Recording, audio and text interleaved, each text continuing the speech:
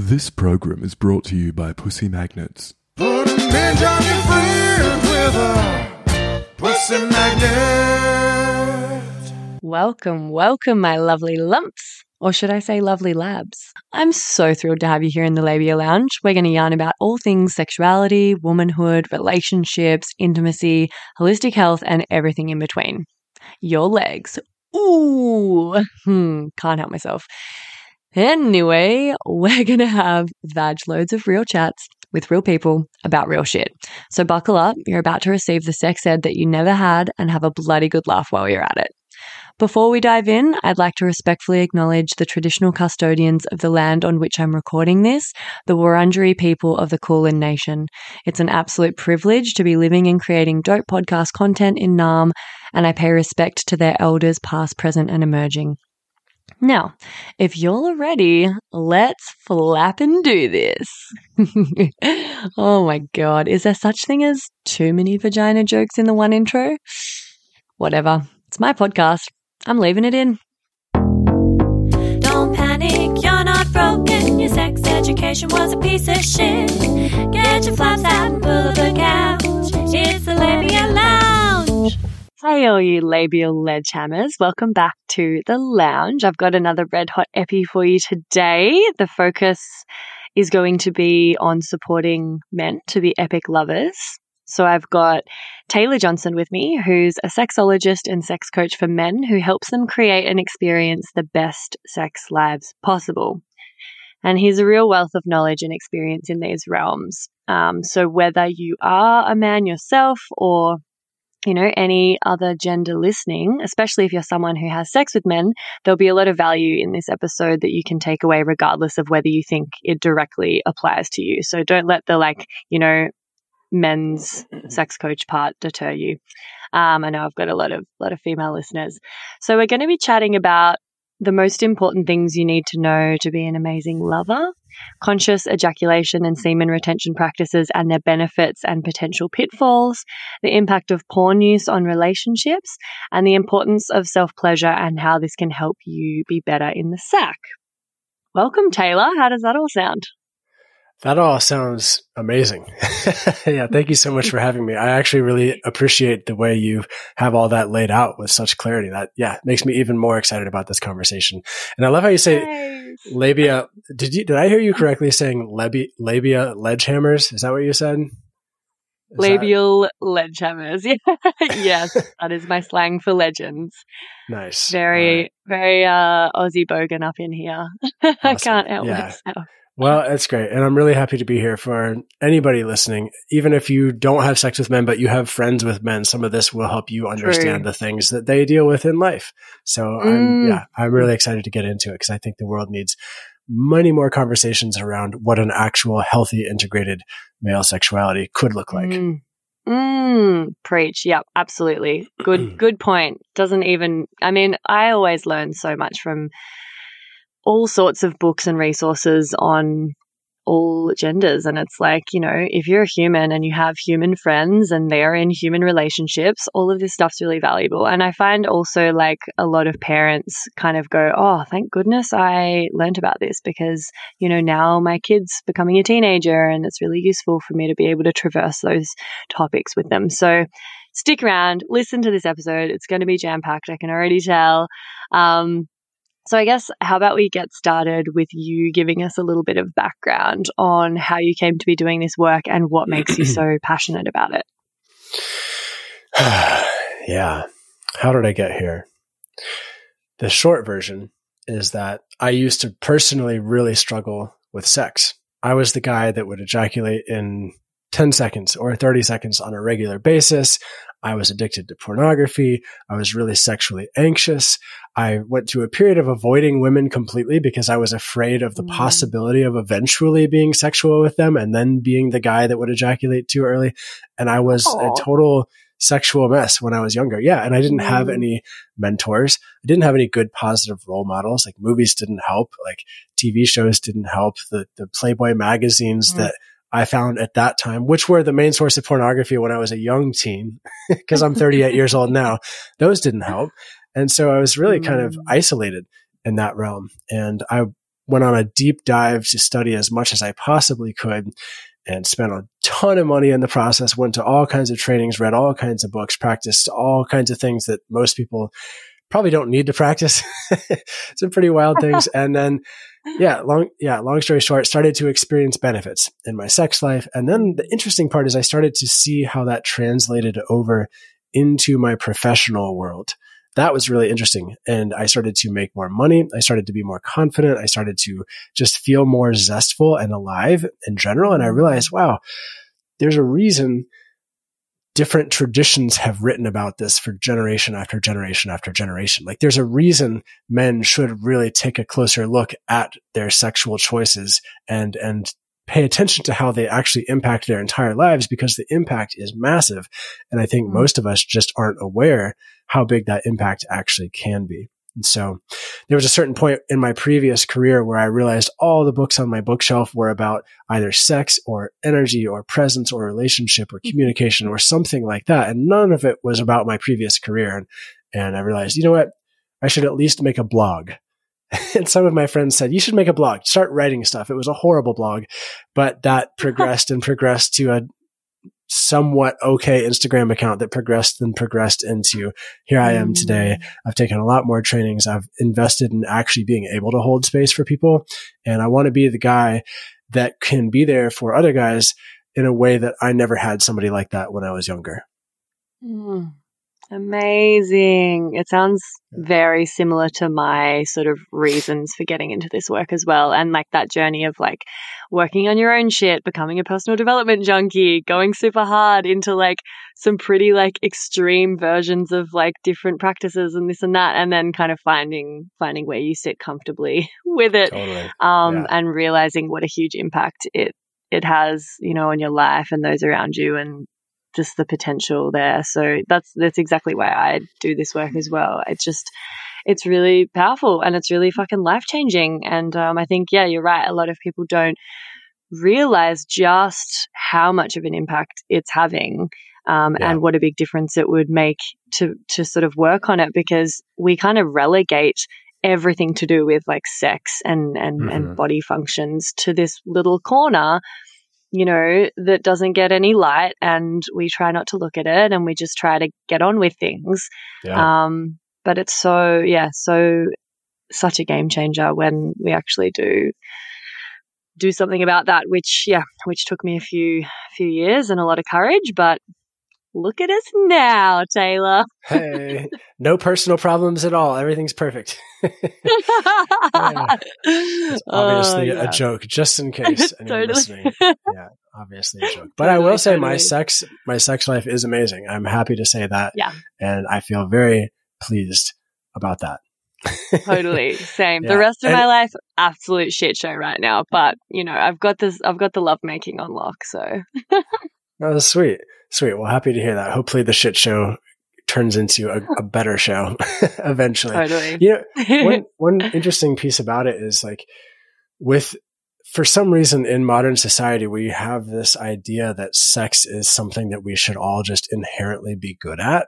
I don't really know exactly where that comes from, but we don't grow up with, and there aren't societal stories that say, hey, you might want to practice this.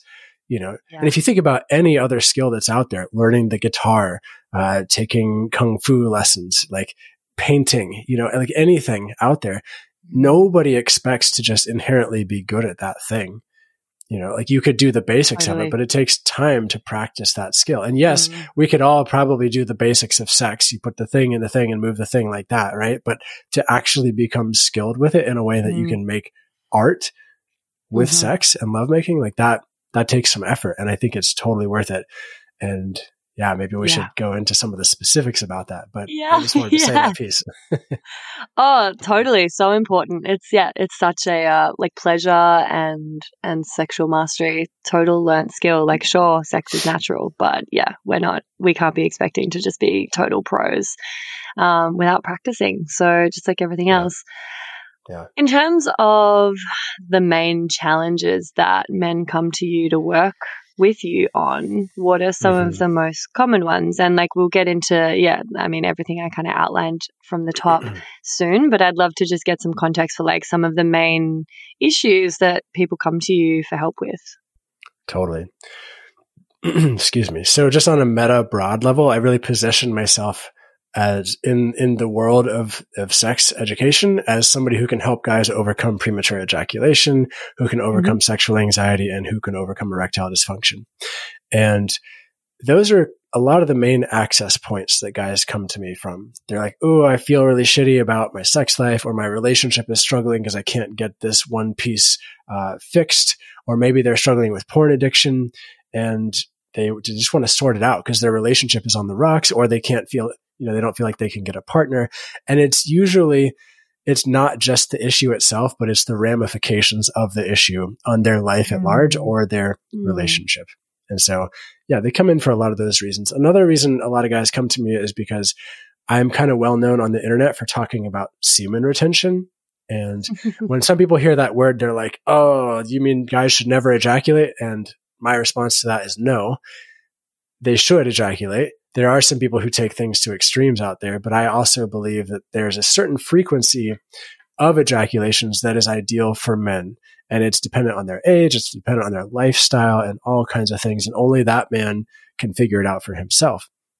And once you figure that out, it can improve your entire life, and including your sex life and your relationship. So I have a lot of material out there around that too. And guys come to me when they want to, optimize their relationship or their business, even with that kind of practice. Mm-hmm.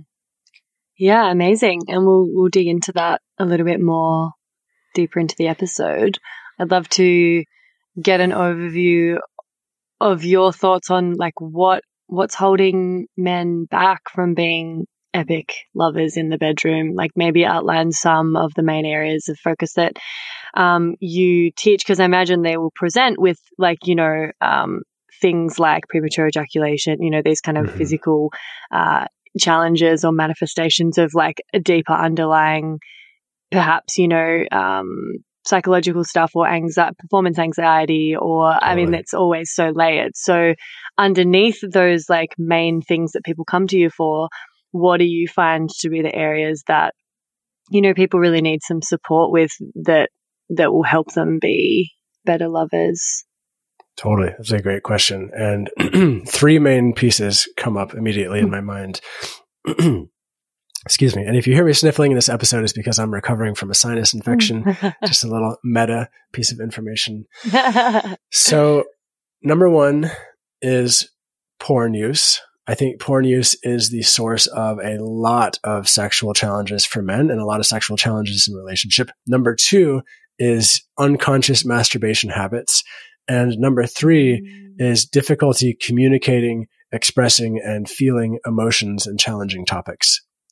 And we can go into all those, but I'll say like most people don't think about number 3. They don't ever consider that until they exhaust all the other options. And then we're like, hey, by the way, what's it like to talk about your feelings with your partner? And people freeze, so we can dive into that. But I can start with whichever one you find most interesting first. Where would you like to go? Well, let's dive into that one. Let's just go straight into that one, because I feel like that's also, the unsung hero. Like that's so important, and that's something I find myself coaching people on a lot. I think it's something everyone struggles with, but I do think that men have an added layer of, patriarchal pressure to be more, immune to emotions. So I imagine it's even more difficult to crack that egg. So do you want to just, spiel off some stuff about that? Yeah. And also I'll preface this by saying I'm a work in progress in this realm as well, but I am working on it. I've done a lot of work around it, and I think it's fascinating, and I think more people should talk about it. So here we are talking about it. Yeah. To preface it by setting the stage a little bit, to say that in modern society, men like myself, like we've received an incredible amount of pressure from society that we should not show emotions.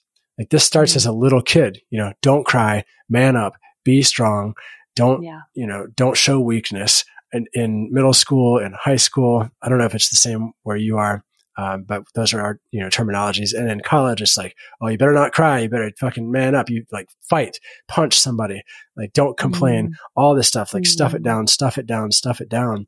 And even in modern society, or, when you get older, like all the movies, all the examples we have of men show men as being like these really stoic guys that will, go off into battle and like shoot people like James Bond and blow shit up, and then have really amazing 30-second sexual experiences with people, And so totally the programming, like it brings up the fear sometimes. Like I can think about myself when my partner in the past has asked me, like, what are you feeling about this? And if it's a charged topic, sometimes it can send me either into a freeze response or into a fight or flight response, because there's this part of me that's like, I'm getting the fuck out of here. Like this is dangerous, because growing up, showing my emotions meant that I would be like kicked out or ostracized or like anything like that. So there's all this backstory that's there. And that's not to say that we should be necessarily walking on eggshells all the time, but it's useful to have understanding and compassion for the playing field that we're in. Totally. Yeah. And talking about gendered dynamics for a second, a lot of women like yourself probably got the opposite programming, or at least very different programming. Like it's very acceptable to show emotions, or much more acceptable.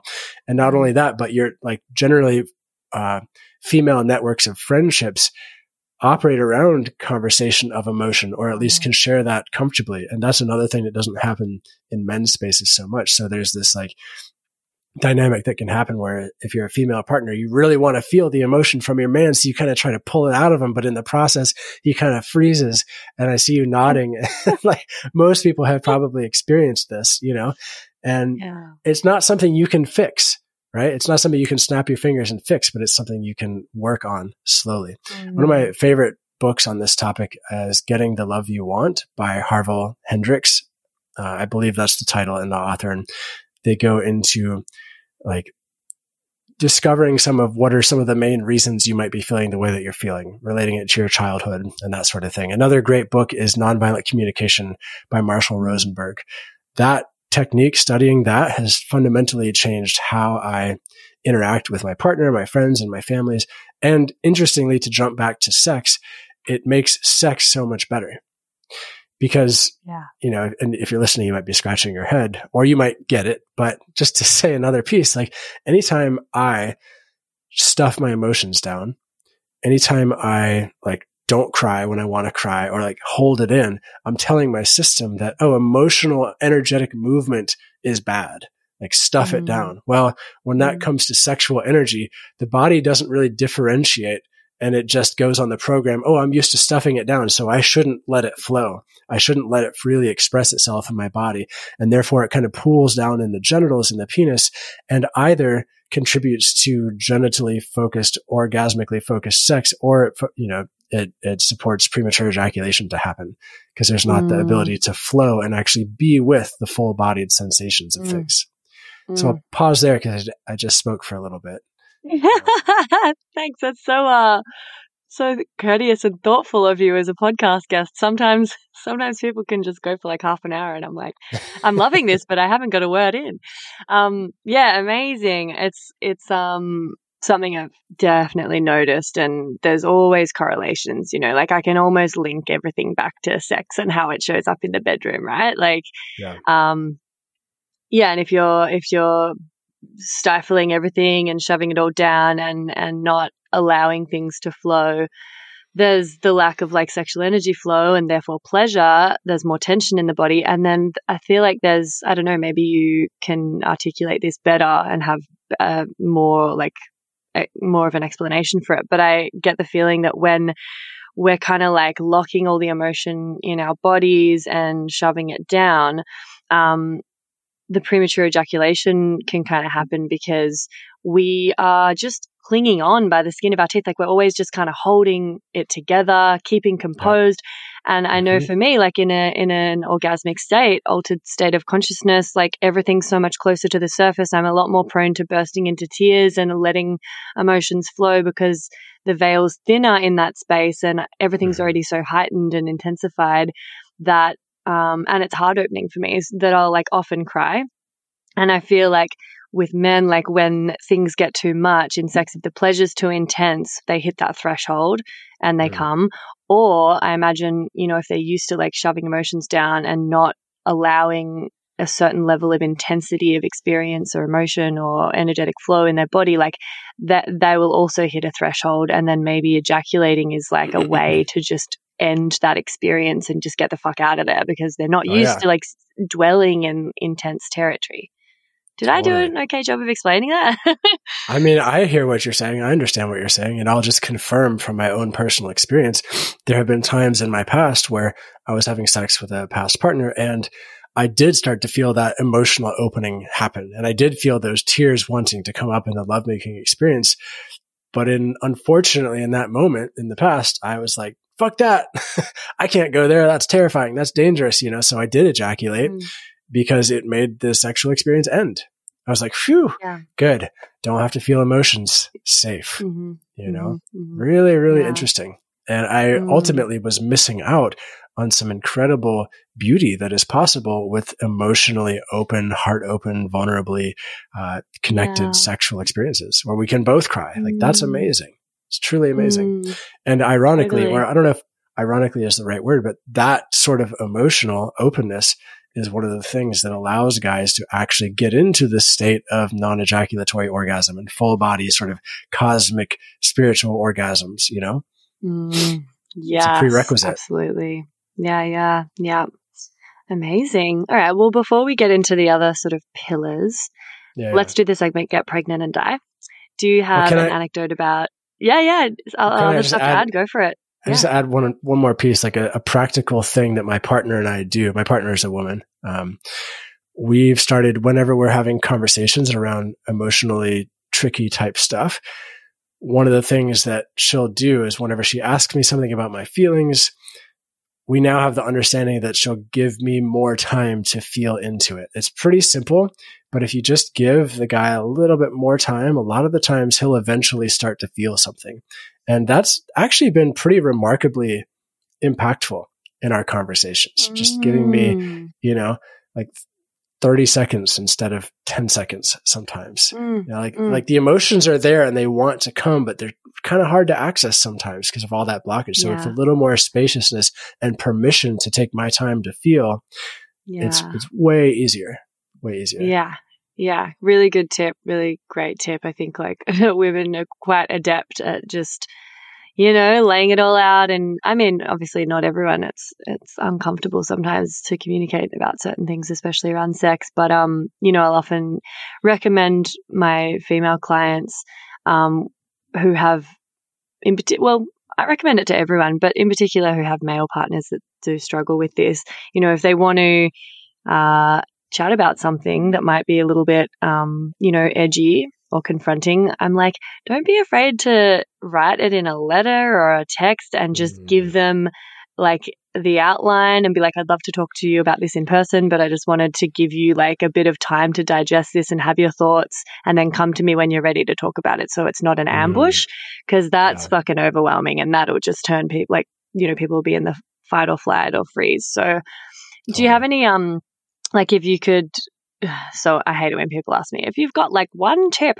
but if you could choose like one thing that the man can do and one thing that the partner of the man can do to help, that communication about needs and desires and boundaries, like that piece flow a bit better. Like what's something that men can keep in mind and try to just immediately put into practice, and what's something that a partner can do to like help create a safe space for that? Yeah, it's a great question. My mind wants to go in a few different directions, but the main one that comes up now is like, you're a man, you receive some sort of communication that is emotionally stimulating in some way. A lot of the times, the initial reaction might be to push it away or to rationalize it or to figure it out, right? Instead, just try taking a couple deep breaths with it. And try just to do nothing other than to just receive it and see what happens in your body without reacting, without intellectualizing. Just take a couple of deep breaths and really feel, your partner. Really try to feel where they're coming from. They're probably not trying to hurt you, even though it might like feel that way initially, because that's certainly how it can feel. Like try to feel into the love that's actually there and then try to respond from that place. And if you take 3 breaths, you can even say, hey, baby, thank you so much for telling me that. I just want to take a couple breaths to really let that digest in my system. Boom. Then it like changes the game pretty substantially. Then you can respond with intentionality instead of responsiveness. You know, and there's that famous saying, like, freedom comes in the space between stimulus and response. And that's so true in this context as well. Wow. Awesome. And as a partner, what's something that, you know, you found really helpful when your partner does? I know you gave us an example that you've introduced recently, but is there something kind of universal that people can keep in mind if they have a male partner and they want to just, you know, help things along with this stuff? Hey, baby babes. Sorry to interrupt. I just had to pop my head into the lounge here and mention another virtual lounge that I'd love you to get around. It's the Labia Lounge Facebook group that I've created for listeners of the poddy to mingle in. There you'll find extra bits and bobs like freebies, behind the scenes, or discounts for offerings from guests who have been interviewed on the podcast. There'll also be, hopefully, inspiring, thought-provoking conversations and support from a community of labial legends like yourself. My vision for this is that it becomes a really supportive, educational and hilarious resource for you to have more access to me and a safe space to ask questions you can't ask anywhere else. So head over to the links in the show notes or look up the Labia Lounge group in Facebook and I'll see you in there. And now, back to the episode. Yeah. So many things. I mean, it's a big topic, yeah. I mean, the piece that you said, I really resonate with, and I find it to be helpful. And I find it to be helpful for any gender talking to any gender, right? Yeah. It's just, hey, I love you. I would like to have a conversation about this topic at some point soon. Can we set a time to do so? Versus just like, boom, like throwing it at somebody, you know, or even if you don't throw it at somebody, it can feel that way. So giving a preface, asking for permission, saying, hey, is it okay? Are you okay if we talk about this now? Or would you rather do it later? Like something about that permission giving is really, really magical. Yeah. Awesome. Beautiful. All right. Well, do you have a get pregnant and die story for us? Don't have sex, because you will get pregnant and die. Don't have sex in the missionary position. Don't have sex standing up. Just don't do it. Promise? Can you tell me what that means to you? So I just ask all of my guests for an anecdote about their sex education, whether that was, you know, what they received in school or from their parents, but basically a story about your sex ed, maybe how it was supportive, maybe how it failed you, anything that springs to mind. That's the get pregnant and die thing. That's so funny because that's what I tell people I basically got from my sex education growing up in school. They said, well, if you have sex before marriage, either you're going to get AIDS or you're going to get a woman pregnant and then something bad will happen. You'll probably die. You know, like actually that was what we got. Wow. And it was mind blowing. You know, I mean, I grew up in the Bible Belt of the United States in a public school. And so it was quite conservative when it came to sex. You know, the next best sex talk that I got, which wasn't really a sex talk, was when one day I was 16 and my stepdad came into the computer room where I was playing a computer game, and he said, "Hey Taylor, I wanted to give you this and tell you that I got an operation so I wouldn't get your mother pregnant. Here you go." And then he said, "Okay, have fun." And he handed me a Playboy and he walked away. And I was like, what? It's like, you were crossing way too many fucking wires here. Like, sure, give me the Playboy, talk about sex independently from talking about having sex with my mom, at least, you know? And getting a vasectomy? Like, why is that relevant?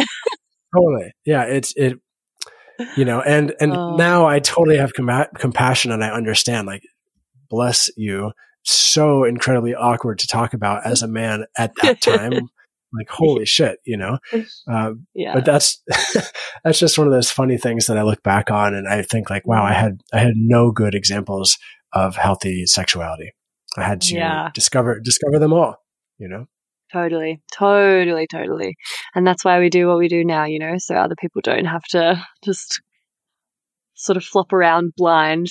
All right, so let's chat about conscious ejaculation and semen retention practices, because I feel like there's a lot of misinformation and misunderstanding, and there's some really sort of extreme ways of practicing this. I actually do have a podcast already on conscious ejaculation with a guy called Miroslav Petrovic. So if anyone wants to like really go deep into conscious ejaculation and some other related stuff, you can listen to that. But I'd love to hear your thoughts on these approaches, because like obviously it can get really dogmatic with like the full kind of no-fap community and in some kind of neo-tantra communities, like the non-ejaculation thing can be taken super far and people are like very, very opinionated about it. So I'd love to hear your thoughts.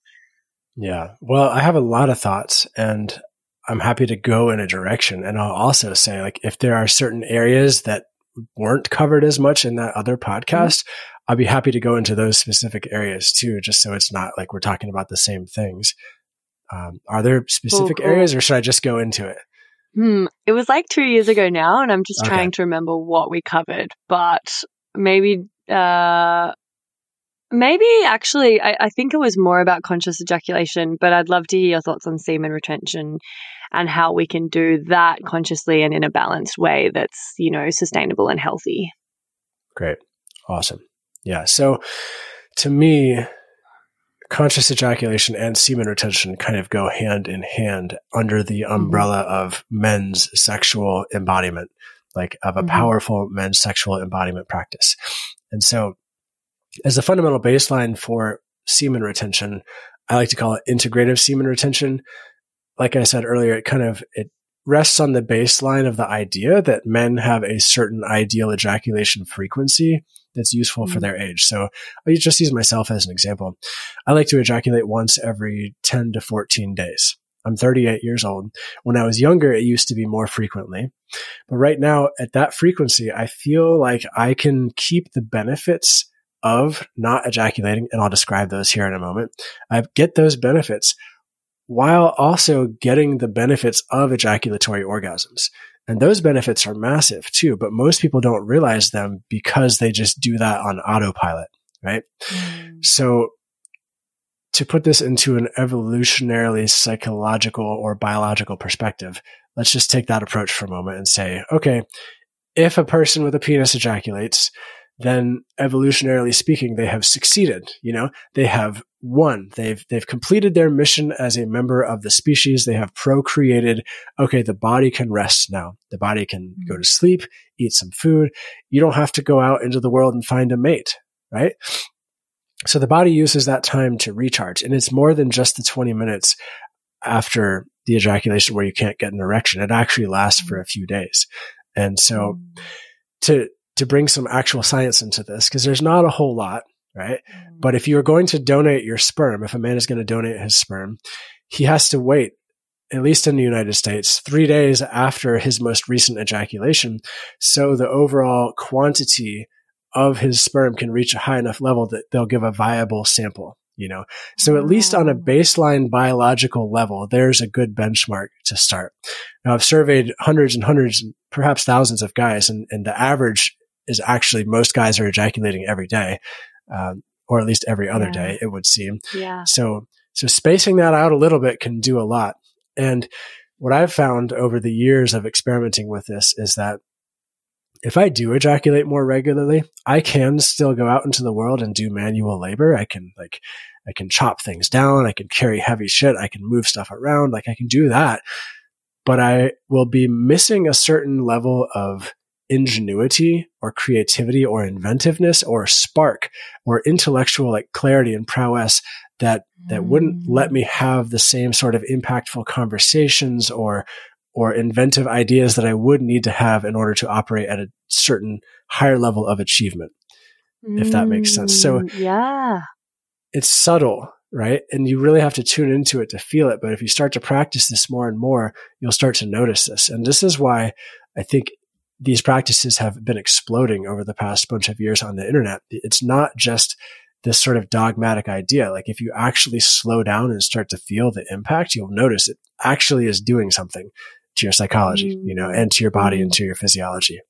And I'm not a person who says you should ejaculate once every 30 days or 100 days. I think that's extreme, because on the flip side, when you have an ejaculatory orgasm, if you actually go into the full release of that experience and you take time, like 10, 15, 20 minutes afterwards to just rest and totally allow your system to down-regulate, there's a certain kind of revitalization that can happen from that, and a certain kind of energy that will come into your system that's different from just the retaining. It's like washing the slate clean, starting fresh. It's really, really beautiful. And you won't experience that if you're ejaculating like every day, but if you wait a little while and then do it and then really go into the depth of that experience, it's pretty magical. Pretty magical. Amazing. Yeah. Fuck yeah. I feel like there's a little bit more science around it now, but yeah, it's a tricky sell to some people, but I know that some of the leading biohackers in the world, like Dave Asprey, has a whole section in his book, Game Changers, which is literally a book about the kind of top things he's discovered through all of his sort of research and trialing and everything that will optimize your health and longevities. And semen retention is one of them, and he's, figured out his kind of ideal. I think he's in his 50s, and his ideal is like every 2 to 3 weeks or something like that. But, there are some fucking smart people that are really across this, and there's a fair bit more evidence, especially a lot of anecdotal evidence nowadays. And it just makes sense, right? I mean, it's also, I don't know, not to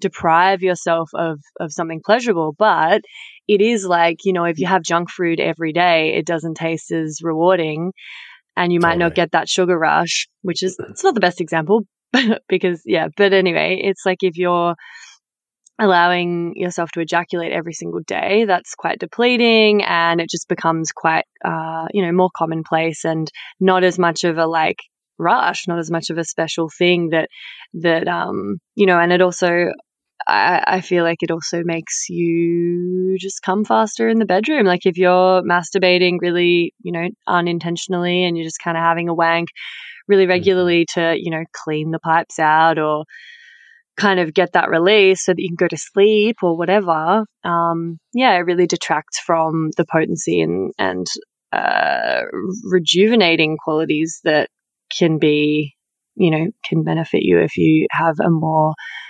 intentional practice and find a bit of balance. Totally. But yeah. And even with you said the word depleting there, and I've been questioning the use of that word. Like I've said that word in probably 30 of my videos that are out there and podcasts and all this stuff too. and now I'm like wondering about the semantics of it and saying more like, instead of ejaculating every day depletes you, ejaculating every day keeps you in a state that is not a state of peak performance. Like you can still function in society, but you will just not be in a state of peak performance on a biological, mental, physiological level, in my experience. Yeah. That's nice. That's a nice distinction. Yeah. Depleting definitely got some connotations. Hey. And I feel like it's so dependent on just the person, the age, the amount of energy they have and their diet and their health. I imagine it took you a little while to find out. And do you coach your clients through this process of finding out the optimal kind of length in between ejaculating? Totally. Yeah, I do. I mean, and I have free YouTube videos out there about that too. If you just look up how often should you ejaculate, Taylor Johnson, my name will pop up, because it wouldn't really make sense for me to coach people individually on that one, because there is sort of a formula that you can follow, and might as well get it out to the millions of people. Totally. But one other piece to add is that in addition to my own personal benefits of feeling better, feeling more alive, more clarity, all that kind of stuff, there's also a pretty massive shift sexually that can happen with your partner if you practice this. And most women, well, most anybody who has sex with men, they're used to the sexual experience ending when the man has an ejaculation, right? And they're used to the ejaculation always happening. And most women have received programming from society and movies and all, everywhere, that their worth as a lover actually has something to do with whether or not or how quickly the man will ejaculate, And so changing that, flipping the script on that a little bit and ending sex instead of with ejaculation, but instead of sitting in a position, one of my favorite ways to end sex with my partner is we'll sit in what's called the yab-yam position. If you don't know what that is, basically I'm sitting upright. I'm still inside my partner and she's sitting on my lap and our chests are touching and our foreheads are touching and we breathe together. We do 10 or 20 deep breaths there and do some microcosmic orbit energy circulation practice. Or even if you don't know what that means, like you just take 10 or 20 deep breaths there. And that often is enough to just really let all the charge simmer and integrate and anchor into your body in a way that won't just be isolated in your genitals. Now, a lot of guys might hear that and think, well, that's going to be a recipe for blue balls. You're fucking crazy. And I'll say, no, like I haven't had blue balls in a long time. I regularly have sex without ejaculating. I also have sex with ejaculating. But I will say it's not quite as simple as ending and breathing together. Like during the sexual experience, I'm doing different practices to move my arousal, or you could call it sexual energy, from my genitals throughout the rest of my body to integrate it so it's not built up there. At the end of the sexual experience, I'm also doing Kegels, things that are called reverse Kegels. After sex, I'll massage my testicles and my pelvic floor too, just to make sure everything's, moving and not getting stagnant. Sometimes I'll do jumping jacks immediately after sex too, if I don't ejaculate, just to make sure all the energy is moving and integrated. And if I do all that stuff, then life is amazing. And it's like getting the gold star back in Super Mario Brothers, and then and then it's like, it's a game changing experience for the woman too, because then she gets to experience you staying consistent with her in that arousal instead of just dropping off. That's a really interesting piece. If you want to think about it in terms of, I'm not going to, do I say masculine and feminine? No, I'll just say like some people really like to receive and experience consistent, sustained, penetrative, sexual, loving consciousness. When a man ejaculates, that almost always diminishes a substantial amount. Right? If you can end the sexual experience without ejaculating and retain that loving, sexually penetrative consciousness and connection with your partner, that's fucking magical and magnificent. Then you just both get to relish in that and then go about whatever you're going to do next with that energy sizzling between you. It's pretty wild. Pretty wild. Yeah. That's hot. Fuck yeah. So that leads me into a self-pleasure practice, because obviously, the way that we engage with ourselves when we're solo has a really big impact on partnered sex. And if we're talking about conscious ejaculation and becoming more able to, consciously ejaculate or decide not to ejaculate, self-pleasuring is kind of where we need to start practicing how to, have mastery over our body parts, right? And our sort of arousal. So shall we chat a bit about how you can enhance your sexual experiences with others via having a self-pleasure practice? Why not? Let's do it. I think it is one of the most important things that a man could focus on, that anyone could focus on, actually, if you're wanting to have a better sex life. Yeah. For sure. Excuse this quick interruption. I'm shamelessly seeking reviews and 5-star ratings for the potty because, as I'm sure you've noticed by now, it's pretty fab. And the more people who get to hear it, the more people I can help with it. Reviews and ratings actually do make a big difference to this little independent podcaster. And it's really easy to just quickly show your support by taking that simple act of either leaving 5 stars for the show on Spotify, or even better, writing a written review and leaving 5 stars over on Apple Podcasts. Or if you're a real overachiever, you can do them both. That would be mad. If you're writing a review, though, just be sure to use G-rated words, because despite the fact that this is a podcast about sexuality, words like sex can be censored and your review won't make it through the gates. Lame. Anyway, I would personally recommend doing that right now while you're a member, just to get on top of it and let me know you're with me on this journey. Thanks, gang. Enjoy the rest of the epi. So I'll speak about people with penises because that's who I am. That's what I know. Mm-hmm. Mm-hmm. And I'll say that the way you masturbate is a training ground for how you have sex with other people. And if I regularly masturbate and then ejaculate within 2 to 3 minutes, 5 minutes of masturbating, and if that's what I always do, how is my body going to have any reference point for what it's like to be aroused and sustain that arousal and sustain that level of stimulation for 20 minutes and be in a full-on lovemaking experience? Like, it's not getting that practice. So then when you go to have sex, your body is going to want to ejaculate quickly in that time frame, or you're going to lose your erection, So Yeah. one of the main things I try to get all guys to do is to change how they masturbate and start a self-pleasure practice of masturbating for at least 20 minutes at a time before ejaculating.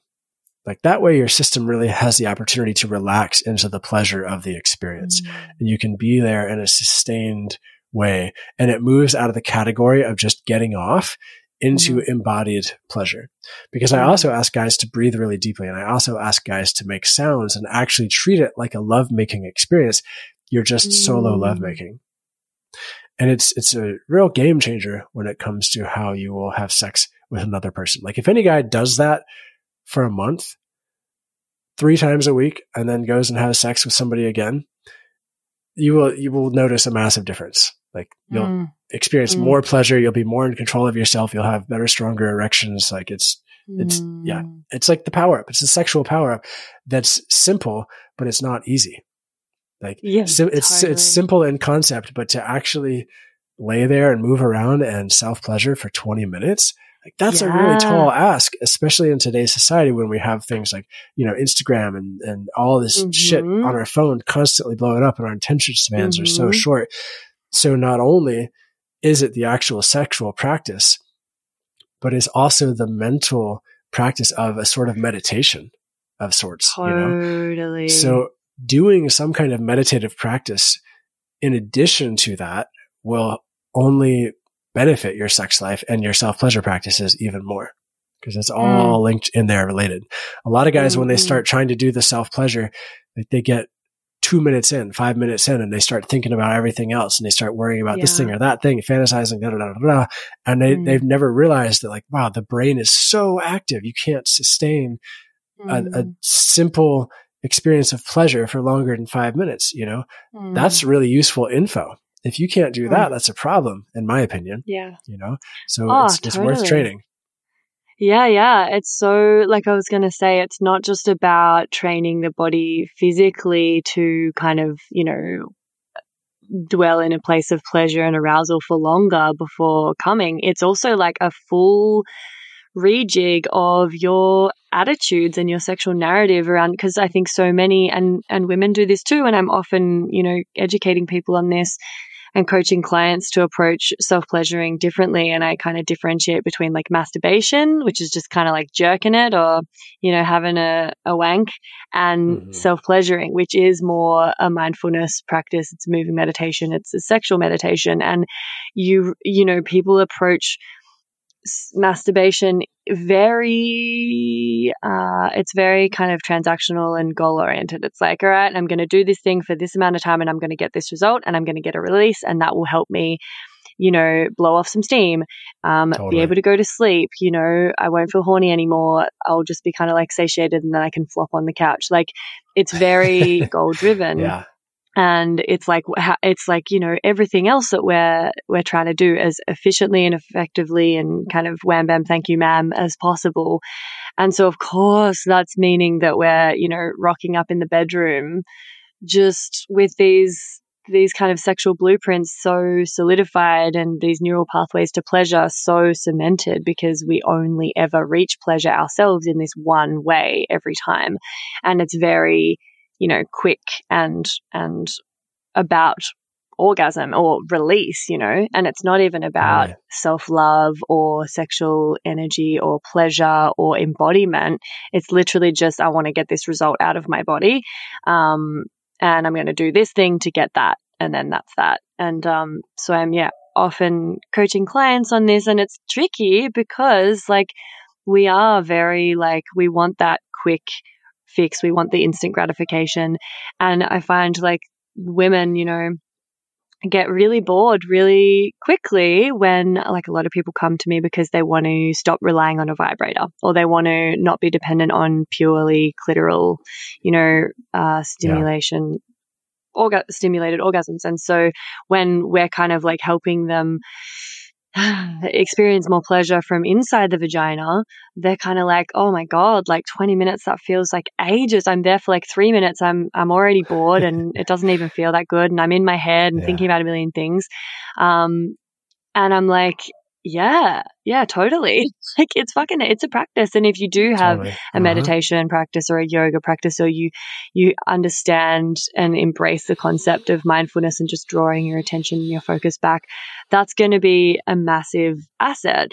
And you can use that in the bedroom too. And I feel it's, if anything, potentially harder to get women on board with this, even though their bodies need it so badly. They need that extra time and stuff for internal pleasure, because they don't always have the immediate kind of response from their body of oh, this feels really good, keep going with that. Whereas I feel when men touch their penises, and especially if they have an erection, it generally feels good. They generally know their way around their dick and what feels good and how to get things going. And of course you can you can practice different ways of interacting with your cock and self-pleasuring, in more varied ways, which is helpful. But, you get a bit more of a reward from your body. So sure, they might get bored and just get impatient and want to just go for gold and come. But it's I feel really tricky with my female clients who are trying to experience internal pleasure, who have only ever gotten any kind of result, quote unquote, from their clitoris. To actually stick with it when they're exploring internally, because it might be not just 5 or 10 minutes, but it could be several sessions of 20 minutes before they even wake up those areas inside the pelvic bowl and create the neural pathways to pleasure. And it's there's not a lot of motivation for them to do it when they're not getting that feedback from their body of yes, this feels nice, keep going. So anyway, that was a massive rant, but I totally get where you're coming from. Yeah. Well, two things I want to say on that. And the first is I hear that, and I totally believe and know that to be true from what I've heard as well. And also I will say, from the male perspective, my first experience diving into conscious self-pleasure, it took me many, many weeks before I was actually able to experience pleasure and even an erection in that process. And that's super common for guys. So, I have run a 10-week course to help guys figure out how to do a lot of this kind of stuff. And I'd say always up front, it's probable that 50% of you at least will not be able to get an erection with this methodology of self-pleasure for the first 2 to 3 weeks. That's normal. That's 100% normal, because you're used to so much more stimulation or fantasy or something else going on besides just diving into the pleasure. Yeah, totally. Of course. So it takes a while to really retrain and reprogram the whole system, but it's totally possible and it's worth it. I've watched hundreds of guys go through the process. I've experienced it myself, so I know it works on the other side. But in the process myself, I thought, wow, I can't get an erection. I have broken my penis. I have broken my sexual response system. I've watched so much porn. I'm fucked for life. Damn. Yeah. And I will say now, on the flip side, it's not like I always have long extended, sexual candlelit, sensual lovemaking experiences. My partner and I, we had a quickie this past weekend, and I chose to ejaculate because it had been a while, and it was amazing and it was beautiful. And that kind of sexual experience still exists for us as well. And it's equally as beautiful because there's the differentiation and the options. Amazing. I think something that people need to know more about or accept is penises being hard and staying hard is not essential for like a great lovemaking experience, and they're not like meant to. Like that would be weird if you just were able to like maintain a rock hard boner for like, hours on end. Like they come and they go, and it's a fucking, a fluid body part.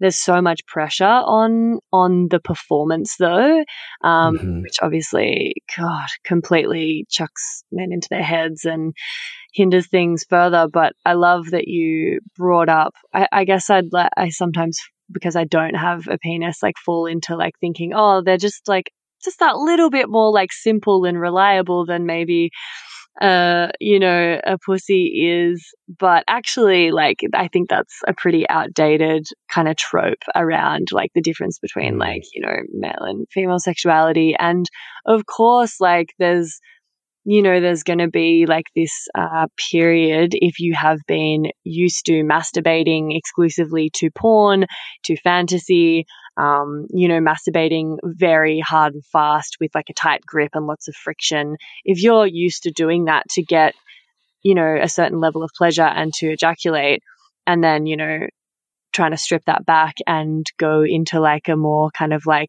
conscious self-pleasure practice, which might be a bit softer or slower and doesn't have the intense sort of sexual arousing stimuli.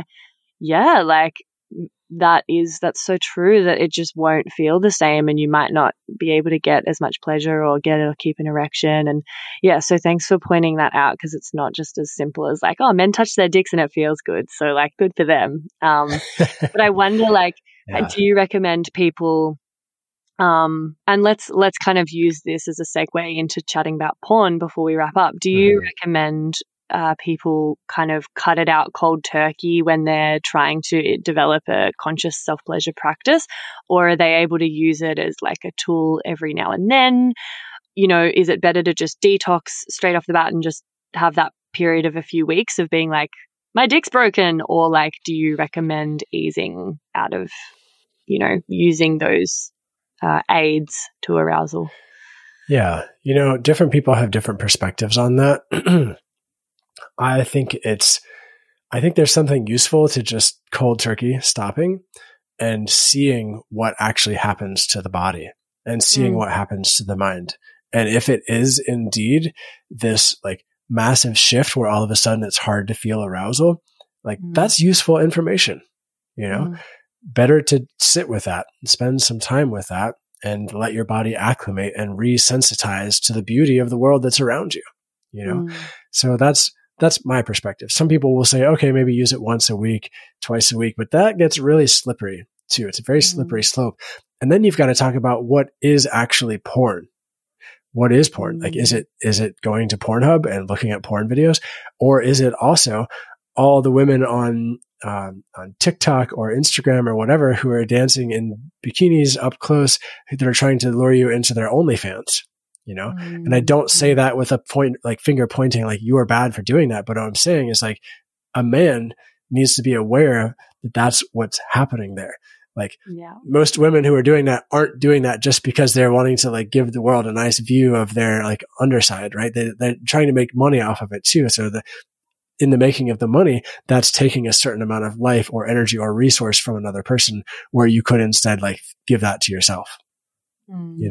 That's opening up a whole other debate, perhaps, but it's really useful. I mean, the world is so fucking sexualized. Like earlier today, I was on Facebook and I got caught by watching an advertisement for one of those absurd video games. It's just like one of those like dragon shooter things or whatever. Immediately after that video game ad was done, like another ad came up on Facebook. And it was like immediately of women's asses in like the smallest underwear you could possibly imagine, zooming in really fast, close, like highly sexualized imagery, that went to this other sort. It was like a clothing thing, like a clothing ad. But the point being, like, that is very actually activating and triggering for a lot of men. And it will make many men, it will cross their threshold of their ability to say no. And that will actually catalyze a lot of men to go masturbate to porn or porn-like imagery on TikTok or Instagram or something like that. And that kind of stimuli is everywhere. It's pervasive on the internet. So like in my course, I ask guys to stop watching porn completely. And then I ask them to be really honest with themselves and stop watching anything that's porn-like. And anything that's porn-like, it's kind of a self-referential point. Like what sort of imagery gets you off or gets you aroused and activated in that way? Like that's porn. For the sake of that exercise period, like that's what that is, you know? Yeah. Yeah, totally. And how do you kind of see porn affecting relationships? Like I've actually got, for anyone that wants to really get stuck into this sort of topic, because obviously we don't have time to focus on it too much in this episode, I have a double episode on porn with a woman called Catherine Lyle, who's like incredibly gung-ho but very knowledgeable and pretty across it and very opinionated. It would be quite a confronting episode to listen to, I think, for a lot of people. But yeah, we don't pull any punches. Hey? I said, because why? What does she say that's confronting? Well, that like 90% of men are addicted to porn, and if you watch porn more than, I don't know, it was something like once or twice a month, then that classifies as an addiction. And I don't super like agree with how dogmatic some of her views are, but in terms of the research, like we fucking know porn is like, it's bad for us. It's bad for a number of reasons. It impacts our sex lives and intimacy and all sorts of things. It rewires your brain. And so, yeah, she goes into a lot of like what it's actually doing to the brain, what it's doing to young kids, what it's doing to people's sex lives and relationships. So there's 2 episodes. It's pretty full on stuff. But I'd love to hear and that was a couple of years ago now. So I'd love to hear your perspective on how it impacts relationships and how you see it kind of, like what kind of damage is being done? Why is it so important that, the men doing your course really cut out their porn use? Hey, me again. If you'd like to support the potty and you've already given it 5 stars on whatever platform you're listening on, I want to mention that you can buy some really dope merch from the website and get yourself a Labia Lounge tote, tee, togs. Yep, you heard that right. I even have Labia Lounge bathers. Or a cute fanny pack if that'd blow your hair back. So if fashion isn't your passion, though, you can donate to my Buy Me a Coffee donation page, which is actually called Buy Me a Soy Chai Latte, because I'll be the first to admit I'm a bit of a Melbourne cafe tosser like that. And yes, that is my coffee order. You can do a once-off donation or an ongoing membership and sponsor me for as little as 3 fat ones a month. And I also offer one-on-one coaching and online courses that'll help you level up your sex life and relationship with yourself and others in a really big way. So every bit helps, because it ain't cheap to put out a sweet podcast into the world every week out of my own pocket. So I will be undyingly grateful if you support me and my biz financially in any of these ways. And if you like, I'll even give you a mental BJ with my mind from the lounge itself. Saucy. And I'll pop the links in the show notes. Thank you. Later. Yeah. Well, I do want to preface it by saying that there are 2 situations where I think porn can be a really beautiful experience. So I don't think it's all black and white. I have so I'm heterosexual. I have a lot of friends who are gay or bisexual or queer or, pansexual, like lots of different identities. And a lot of them in conversations that I've had said that watching porn actually helped them figure out who they really were. It was this sort of like liberating experience for them. Men, women, any gender, like looking up something different than what they've been programmed to see and notice, oh, I'm actually aroused by this other thing. Whoa, does that mean, whoa, interesting. Huh. Totally. Wow, I feel more connected to myself now. So I have a lot of like appreciation and empathy and compassion for that experience of watching porn. Totally. Also, and I guess it's like that, sorry to interrupt, it's like that anecdote of analogy of like, junk food. And I feel like all of these things aren't inherently bad. Like porn doesn't have to just be like blanket bad for everyone all the time, but the way we're using it and the way it's designed to be so addictive, is damaging. But, as a sometimes food or a useful tool, I've heard that as well. Like people have really been allowed to explore their sexuality and discover things about themselves, and it helps them feel more normal. And, so that's great. But what was the second thing you were going to say? The second thing is, and I might be wrong about this, so feel free to ream me on Instagram or whatever if I'm wrong about this. But I'm pretty sure that when couples watch porn together, like in the right context, it can actually be a bonding, connective experience. Like if you're actually connected with your partner and you're both into it and you're both exploring together and there is that actual human connection in the moment, then that can be a beautiful experience that doesn't have the same kind of brain impact as when, say, a man watches porn by himself. Like I do remember some research on that. There, like that right there alone is quite unhealthy, generally speaking, is when a man is isolated, watching porn, masturbating by himself, not talking about it, having zero connection with anybody else, but just going to the pixels on the screen.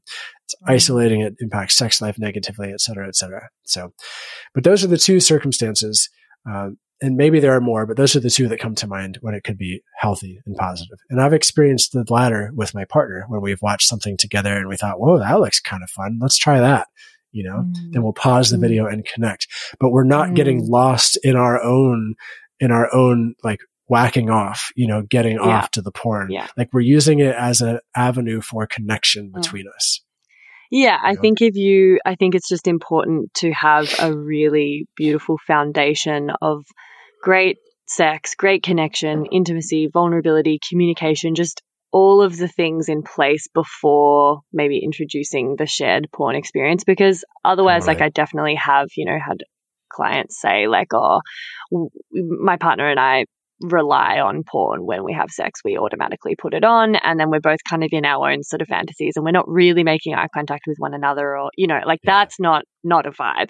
But if it's definitely very consciously and intentionally used and you already have your like beautiful foundation of kind of lovemaking in place, then cool, go hard, kids. For sure. Yeah. Yeah. For sure. Yeah. And I think you asked me before I said those two things. Was the question why? Do you remember the question? Yeah, like why do you feel so strongly about trying to help people get off porn? Like how do you see it affecting relationships and with partners and with themselves? Yeah. So let's see how to say this. I'm not necessarily an evangelist in the sense of like, I'm not necessarily trying to go out to the world and preach that everyone needs to stop watching porn right now. But what I'm trying to do is be a helpful resource for guys who feel stuck in their relationship or their own sex life or whatever it is that they're struggling with sexually. More times than not, 90+% of the time, some of those problems have to do with the porn that they've watched. And maybe it's their history of watching porn, or maybe it's that they're still watching porn. But it's so problematic and so pervasive that it shows up in almost every man's life that I work with, in one way or another. Premature ejaculation, erectile dysfunction, sexual anxiety, like objectification of women problematically, hypersexual thoughts constantly, like all this stuff is just like hammered into us from porn. And it's what's called a super stimulus. I'm sure you talked about that on the other podcast, but it's so incredibly stimulating that it just takes over the nervous system.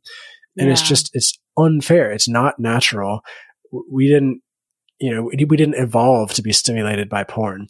And it hijacks our nervous system, So totally. It's like, you wouldn't expect somebody to, what's a good analogy? Like go to a yoga retreat or a meditation retreat or become skilled at that if they're regularly doing cocaine 4 times a week. Like they're not going to be able to achieve the same sort of things, right? I like to say to people like porn is like cocaine for your penis and for your sexual response system. Sure. Maybe do it once a month, like experience the drug of it, like know that it is a drug and know that it will impact your system. And also there's all these risks associated with it, Yeah. It's addictive. Yeah. It's been shown to be as addictive as that drug. It's crazy. Absolutely. It's crazy. Yeah. Totally. Yeah. Amazing. All right. Well, just before we wrap up and I get some last sort of tips and takeaways from you to kind of tie a bow on this, do you have a TMI story for me? TMI, we love it. Said TMI, we love it. TMI story. So tell me, give me some context for that. Something that would usually be considered too much information for a regular kind of dinner table conversation, perhaps, or, topics that people don't usually chat about as openly. Maybe it's about sex or periods or poo or, what's just sprung to mind, a friend of mine, Cam Fraser, who's been on the podcast, talked about how he snapped his banjo string and there was a lot of blood, and, it doesn't have to be as gruesome as that, but just a little story that comes to mind that might feel inspiring or educational or perhaps relatable to people listening that people don't normally admit to or talk about. Yeah, well, if this video was being published, you would see that I was smiling while you were describing that, because I was thinking, like, what is common dinner table conversation for me? And I recognize, like, my frame of reference for what is too much information is vastly different from probably most everybody else that's out there. Even at the dinner table with my family, like, I will horrify my parents sometimes still by the shit that I'll say. And it just comes out of me like it's normal now. Like, my partner is a sex educator. I'm friends with a lot of other sex educators, and we just talk openly about all this stuff all the time. I feel you. But one thing that I wouldn't necessarily bring up in a lot of contexts, like I wouldn't just volunteer this information, say if I was like meeting somebody else's grandparents or something. Yeah. Like I wouldn't say, hey, by the way, on my desk, there's a prostate toy, and I'd hold it up, like, which is true. Like, I'm holding a prostate toy in my hand right now. And I would say that, by the way, men, if you want to know the cheat code to full body orgasms, like, use a prostate toy. It's amazing. Nice. and get a blowjob while that's happening, or just self-pleasure, or have penetrative sex while that's happening. But, there are engineers and people who like scientists and people who really understand anatomy and pleasure, who've taken the time to build high-end devices that are specifically designed to amplify your sexual pleasure. Like, this is the Ferrari of sex toys for men that I have here in my hand right now. I'm not going to name what it is, but like, that exists. Like, why would you not do that? Like, if there are professionals who are devoting their lives to help you experience more pleasure, like, why would you just leave that on the table? And I get there's fear, there's stigma around anal play, anal pleasure, that sort of thing. But that's just a bummer. It's as if, like, you were to go through your whole life and the societal stigma said, oh, don't have ice cream. Ice cream is bad. Like, ice cream is shameful. Ice cream is disgusting. Ice cream is going to change your identity forever. Like, ice cream is just like, that will ruin your life and you'll go to hell. Ice cream will make you gay. Yeah. And then you just skip out on that your entire life, and you don't know how good it is to eat ice cream. Like, I don't know. That's kind of how I feel about anal pleasure and penetration. Like, you're literally wired with the same nerve endings that go to the tip of your penis or the clitoris to experience sexual pleasure in your anus. And it's phenomenally pleasurable when done well, So, epic. Yeah, that's what I would say. I love that. And it's kind of made me think of because I'm about to ask you, like, what would be like a good starting point or like a top tip for, men to be the best lovers they can be. And we've obviously gone into detail and covered lots of different things, but I'm going to ask you for a little takeaway. And mine, if I was to, there's so much, it's a huge topic and it's a huge question, but if I was going to say like one thing that could really shift the needle for a man, that would make him a better lover, it's cop something in the ass. Like, get a finger in there. Like, obviously some men are already all over that, but if you haven't been penetrated, men, get penetrated, because I swear to fucking God, not only can that be really pleasurable for you, but it gives you an experience of being the receptive party in a sexual context. It gives you an experience of being penetrated, of having the vulnerability of someone penetrating you for once. Like, there's something about that will teach you to be a better lover and to be more intentional and conscious and mindful about approaching penetration of others. I just think like every guy should at least just get a finger up his ass once. Yeah. Even if it's yourself. And Exactly. I understand if you're cringing right now, but I want to share like a statistic. I forget the exact statistic, but I surveyed, it was like 400 or 500 guys last year. It was maybe because I developed a course called Unlocking the Root. That's specifically a course all about anal for men. Not for men to have sex with other men, but just for men, because all the courses that I found that were out there didn't really resonate with me as a guy. So in that course, like I go through people and describe stuff just as if there were two of us guys sitting down at a table talking about it. And part of that research was to interview like 500 people or 400 or whatever, and ask them a series of questions. And I asked them all kinds of stuff because I just really wanted to understand experiences. 2 questions when I was going through all this statistical analysis, I was cross comparing, and it kind of blew my mind because I asked guys in one question, what is your annual income? And then these are all heterosexual men. I was able to segment that in the data. And then I asked them, have you ever been pegged by a woman? Pegging is the act of receiving penetrative sex via a strap-on dildo from a heterosexual woman. The income that men made who had been pegged from their female partners was substantially higher. Like there was a significant difference. If you're familiar with statistics, it was very significantly statistically different. They made more money than men who had never been pegged by their female partners, heterosexual men. I was like, what? Holy God. That is an amazing discovery. Wow. Whoa. Mind blown. You got to get that published. Yeah. Well, so that whole questionnaire wouldn't pass the rigors of a peer-reviewed study. And I did talk about it online. And of course, people try to pick it apart every way that you could possibly imagine. I'm like, and also this is hundreds of guys and this is what their responses were. Perhaps it's because they're more sexually open and that's why they completed the survey to begin with. But whatever, like it's still a fascinating data point. You know? Oh my God, absolutely. That's awesome. Yeah. Wow. And it makes sense to me.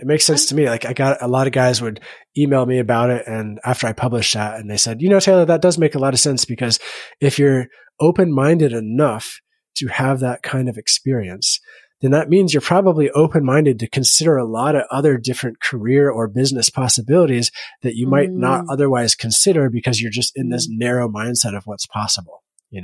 Other guys said things like, oh, well, it's because if you open that part of your body, then you're really creating more spaciousness in your root of existence. And a lot of esoteric traditions see that part of your body as the source of your vitality, of your survival, of your ability to thrive in the world. And if you're blocked there or tight there, which most people are, you're not going to be able to succeed in all categories nearly as much. So it's a fun little tangent I didn't expect to go down on this podcast, but here we are. Me neither, but I love it. That's so interesting. Oh my God. Yeah. Fuck yeah. Thanks for sharing. Totally. All right then. So other than anal play, what's your hot take on like one of the best things that people can do to be the best lover that they can be? Yeah. Anal play. Stop watching porn for 6 months, 3 months, whatever, 2 months, more than a month. Stop watching porn. Start a self-pleasure practice where you just explore what feels good to you. And then take a course or read a book or like get some input from outside of you, from society. Excuse me. Maybe it's a podcast. Maybe it's your podcast. Maybe it's my podcast. Maybe it's somebody else's podcast, but actually dive into and research and study sex a little bit. Like put some effort into improving your sex life. There's an infinite amount of ways you could do it beyond stopping watching porn and starting a self-pleasure practice that ultimately it needs to be a sort of choose your own adventure, So just start looking at what's out there and treat that as a practice.